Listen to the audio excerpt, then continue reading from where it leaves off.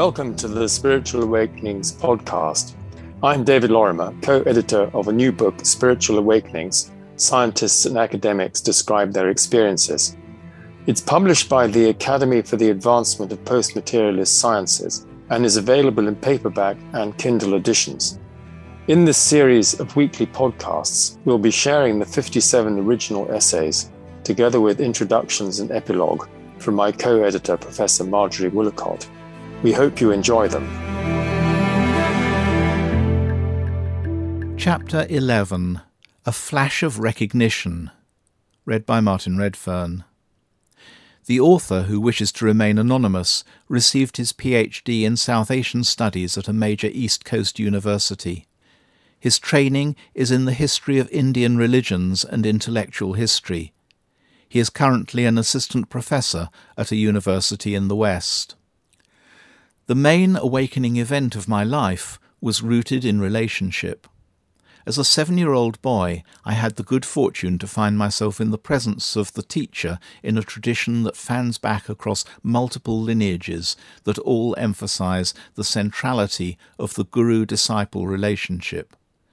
Most predominantly Vedanta, Bhakti, and classical Tantra.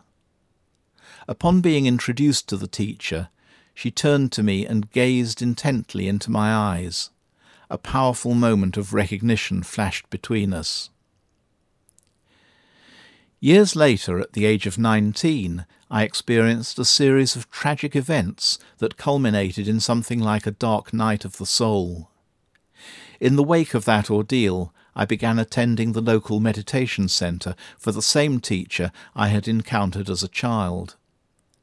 Sitting formally in meditation for the first time, I noticed waves of luminosity dance in my inner vision, and as I watched the light, my mind became tranquil. Encouraged by this and other initial experiences, I began attending retreats at the main ashram of the lineage of that teacher, and offering selfless service. Through the practice of selfless service, I noticed the development of a new sense of inner confidence and self-respect, and discovered what has become a lifelong inquiry, the power and potential of discipleship. In the course of participating in a few meditation retreats and workshops, I began to experience surges of love and ecstasy, and abiding wonder at the simple fact of existence, and an ardent longing for inner freedom. During the summer of my 23rd year, these and other momentums culminated in a spontaneous inner initiation on the birthday of that teacher whom I now recognized as my guru. At the conclusion of a collective practice of textual recitation, the lights in the hall dimmed and we sang a devotional chant set to a particularly evocative classical Indian melody. I remember being surprised by how relaxed and comfortable I was in that space as the chant started. Though I was in a hall with hundreds of people and a spiritual master sitting before me, somatically and psychologically it was as if I was relaxing in my living room on a Sunday morning. As the chant unfolded, I casually watched my guru sing. I noticed that she was giving her entire self to the chant and to the reality it invoked. And in that act of giving herself, nothing was held back. She was giving absolutely everything. I had never witnessed anyone give like that. I had never seen such total love before in my life. As soon as this recognition dawned, constricting knot in my heart, which I was not previously aware of, unravelled. One after another, massive waves of bliss started to rise through my being. In this outpouring of bliss, I became aware of my own deepest self, the very core of my being, and realized with utter clarity its true value. I simultaneously became viscerally aware, by contrast, of the way I had treated my own self throughout my entire life, and how utterly misguided and painful that self-conception had been. tears began rolling down my face. The awakening experience was an explosion of love, the unleashing of indescribable bliss, and a recognition of inestimable value of my own essential nature. Later the same day, this new revelation continued to unfold. During the afternoon festivities in the Guru's birthday celebration, I became possessed by an unbounded devotion and lost all inhibitions and normal self-consciousness. I marvelled as an intoxicating love that knew no boundaries expanded, swallowing up all my conventional notions of self and world. At the conclusion of the celebration, I encountered a young man who I had just met for the first time, and marvelled as wave after wave of love for him flowed through me.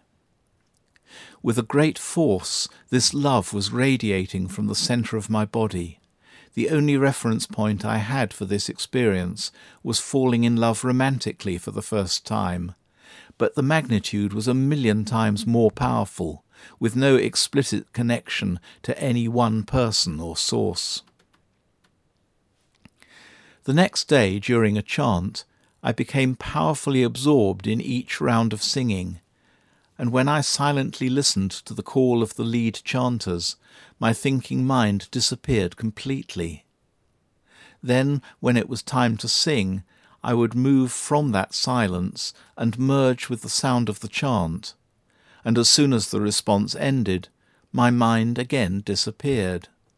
For the entire duration of a 30-minute chant, I did not have a single thought, only an immersion in the sound punctuated by total stillness.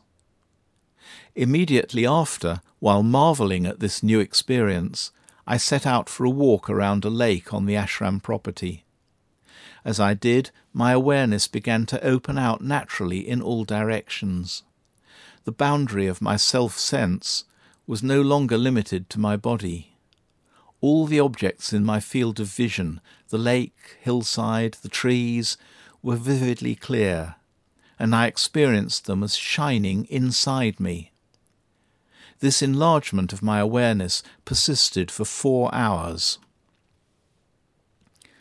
Overall, the most important transformations of these awakening experiences have been a constant sense of trust in life itself and an affinity with the beauty of the whole. I have also noticed an expanding receptivity to the profound pain and tragedies of life, and have continued to endeavour to not become numb to that dimension of reality. The transformation also precipitated a career change, from running a small business to pursuing a PhD in Sanskrit and Indian religions, and now teaching, researching, and writing as a professor in that field.